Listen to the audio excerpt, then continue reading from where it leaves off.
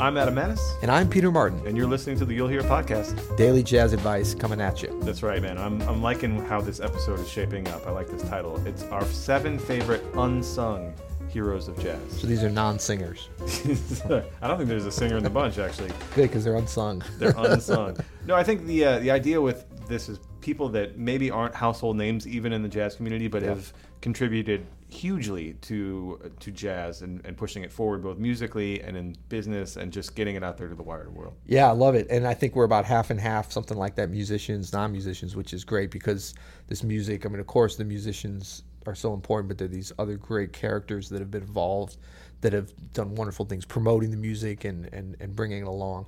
And I'm already thinking of a bunch that we're apologizing. We should apologize in advance for leaving off a bunch of great, unsung, important people, especially non-musicians that I'm thinking of now. Yeah, we could actually do a whole non-musician list. We could actually do like a whole record executive list. We could do a whole club owner list. I mean, there's a ton of people that have really given... If we had an outlet and a channel to do all these things on. Yeah, like a daily podcast. Daily podcast or something. I don't know. Maybe someday in the future.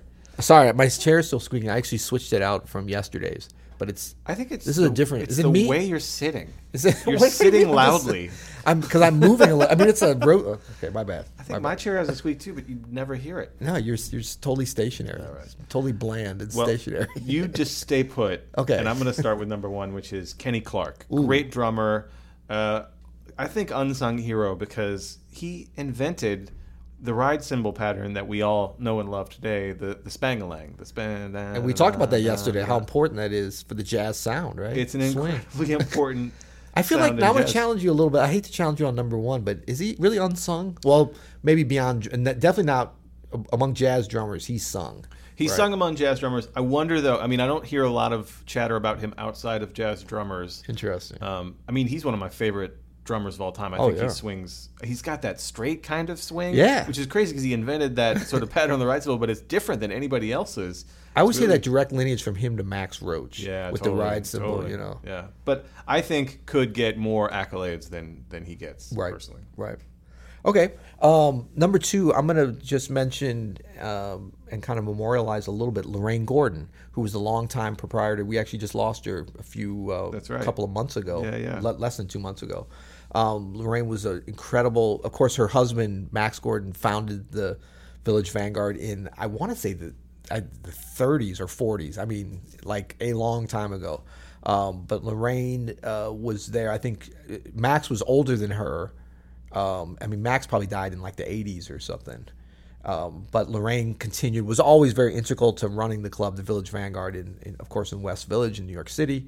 And Lorraine ran it all the way until a couple of months ago. I mean, was just an incredible character. Knew all the musicians. She was crazy, but everybody loved her. And there's some classic things. I mean, we could do a whole week's worth of episodes of stories of just, from my limited time in the Vanguard, things that I saw, like discussions and arguments between her and Stanley Crouch down there, Betty Carter, Cecil Taylor getting awesome. But I mean, the last time I was there in last December, I saw her get into a very colorful conversation with not Kevin Spacey. Who's the guy who's on the Blacklist, the actor? Oh, James Spader. James Spader. Yeah. James Spader was there. So James Spader's been coming there apparently since he was like a teenager because he grew up in that neighborhood. And so he's known Lorraine since he was like a kid, you know, and she's always like, what are you doing back in here? It's this great stuff between them. But I mean, Lorraine just had a love for the music and an understanding of the institution that the Village Vanguard became long ago. And a lot of people thought that she kept things maybe too limited in terms of who played there. But I mean, I think history really proved it out. How important she was, what a hero she was to the music, to keep this place going, to keep it original. And I mean, she did stuff like would trade out the piano when it needed to be done. A lot of people thought, she just kind of left it the same, but the club looked the same and sounded the same, which was great because that's the jewel that it was. Yeah. But I mean, she was always about quality there. She would trade out the piano at great expense when it needed to be done. Great staff, everything first class there. Truly an unsung hero. I mean, that's one of the most important places in the history of jazz. There's no doubt. Yeah, and it would not have survived without her. I mean, there's no doubt. That's awesome. Yep. So for number 3, we're going to go with Rudy Van Gelder. Ooh, yes. This is a titan in the world of not just jazz, but of audio engineering. Yes. I mean, pioneer too. A pioneer. Inglewood Cliffs. What's up, Jersey? You'll see, New Jersey. You'll see on the back of dozens of, if not hundreds, of jazz albums. Yeah, and this is a engineer that develops his own sound that was not intrusive on the music, but really propelled the music forward in a way that, and especially at that time, that it needed to be propelled forward, and gave a vibe to the music that was important for its growth and for its artistry. So, I mean, we're talking about, Coltrane, Miles, Monk, Sonny Rollins, Art Blakey, Joe Henderson, Freddie Hubbard, Wayne Shorter, Horace Silver, many, many more. Oh, yeah. Just an incredible person who helped this music literally sound better. Yeah. And I mean, apparently he ran sessions too, or even if he wasn't running them in terms of producing it, but always the audio engineer, especially because it was his own studio, is running it up to a certain degree, but in a way with a kind of space and freedom that allowed some of the most classic sessions ever to go down. So it's always the sound, but it's beyond that. It's the vibe of the place that, given the right vibe to the musicians to be able to really create something. He did a number of one-day sessions where entire classic records were made. And then, he worked with a bunch of, it was like Impulse, Blue Note. He did a bunch of different Prestige, bunch of different labels and stuff. So, he really typified the sound of jazz for a generation. Think how important the vibe of a studio is to your recording. It's everything. We don't talk about it enough, but it can make or break a session. You like to think that it's all in your head and you just power through whatever. But when you're comfortable and you feel that freedom and everything looks and feels right for you, it can make a big difference. Yeah, for sure. Still in Jersey, but other than that, what are you gonna do? All right, who you got? Love you, Jersey. Number I'm just four. kidding. Number 4. Okay, number 4. So this gentleman was definitely known, but I would certainly say was unsung hero. Thomas Staussend, an Austrian guy that I met when I was 20 years old playing with Betty Carter, and it was kind of a shameful thing. I didn't know who he was. He was actually one of the founders of ECM Records. Yeah. But he was also a very important agent in the 70s and 80s up until the 90s and created a great agency, Saudades, and brought a bunch of the top Brazilian musicians for the first time to Europe and did all these amazing things. And I did a tour when I was 20 with Betty Carter, and he was the agent, the booking agent on it, and came out on some of the gigs and was really kind to me and told me stories and stuff about these musicians. And the more he would talk about the people he'd worked with, I was like, man, this guy seems like he's so important. Yeah. Why is he talking to me about all this? And then I kind of looked him up later. This is pre-internet though, so I had a little bit of I had to go to the library to look him up. You know what I'm saying? Yeah, that's great. I just kind of asked around, but it was fun. Over the years, getting to know him a little bit. I never knew him well, but realizing how much he did for the European jazz scene, for American musicians, for European musicians, for the sound with the ECM thing, of course, which he was not as involved with as it went along.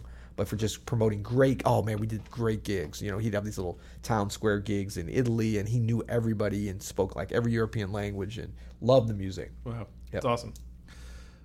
So number 5, we're going to go back to the musicians here, and this is guitarist Freddie Green. Now he kind of is famous for being a workhorse of a musician, but famously he didn't really solo that much at all. But was famous for his 4-on-the-floor swing with the original rhythm orchestra. guitar. Really just chunking.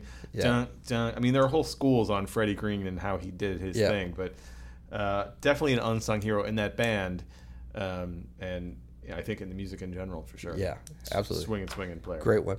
Okay, number 6, I'm going to go with someone that many are not going to know, but the few that do, I think will definitely bring a smile to their face, and that's George Brumat. The great George Brumat, who was the founder and longtime proprietor and owner of Snug Harbor Jazz Club in New Orleans. One of my favorite clubs. It's still going strong. We lost George about 11, 12 years ago. But he was just he actually was born in Italy.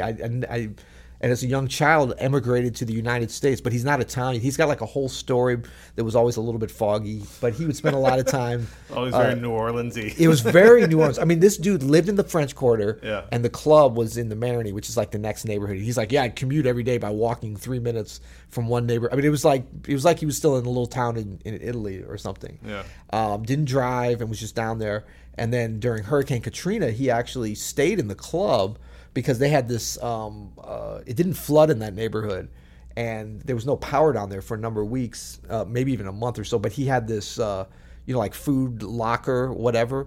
One of those like walk-in areas where you keep your stuff. And he was really careful about closing the door, so it was so hot and everything, but he could always go in there. And for like weeks, and he still had food and different things, and he invited a bunch of people from the neighborhood to come by and really helped a lot of people out after Hurricane Katrina. But he built up this great jazz club, so many great musicians. He was a big champion of Ellis Marsalis, who still plays. I just had a friend that was there last Saturday night. He was still playing Snug Harbor on Saturday nights. Awesome. And that was George was really like the pioneer of modern jazz for a whole generation. I mean, you talk about Steve Mazikowski, Tony DeGrati, David Torkanowski, Herlin Riley, all the great modern players. Victor Goins, came through Snug and had much love for George. That's so great, man. Yeah, that's so great. All right, we're on to number 7. Number 7 is Todd Barkin. You want to get Todd Barkin? Yeah, Todd. So I just saw Todd at the NE. He just received an NEA Jazz Master Award. Is that good? That's good. And I'm just thinking, why do we put him on the Unsung? Now he's sung. He's super sung. He's super sung. No, but I think he's still, because, he's not a musician. He was a musician, I found out, during the NEA award ceremony. He talked about being a musician and stuff. I can't remember what he played now. I'm sorry, Todd. Big shout out to Todd. Love you, brother. What was he? I mean, he's the kind of guy that they used to call like a jazz impresario, which when I was a kid, like up until a week ago, because I didn't know what the word meant, and I finally looked it up. I was like, wow, that's cool.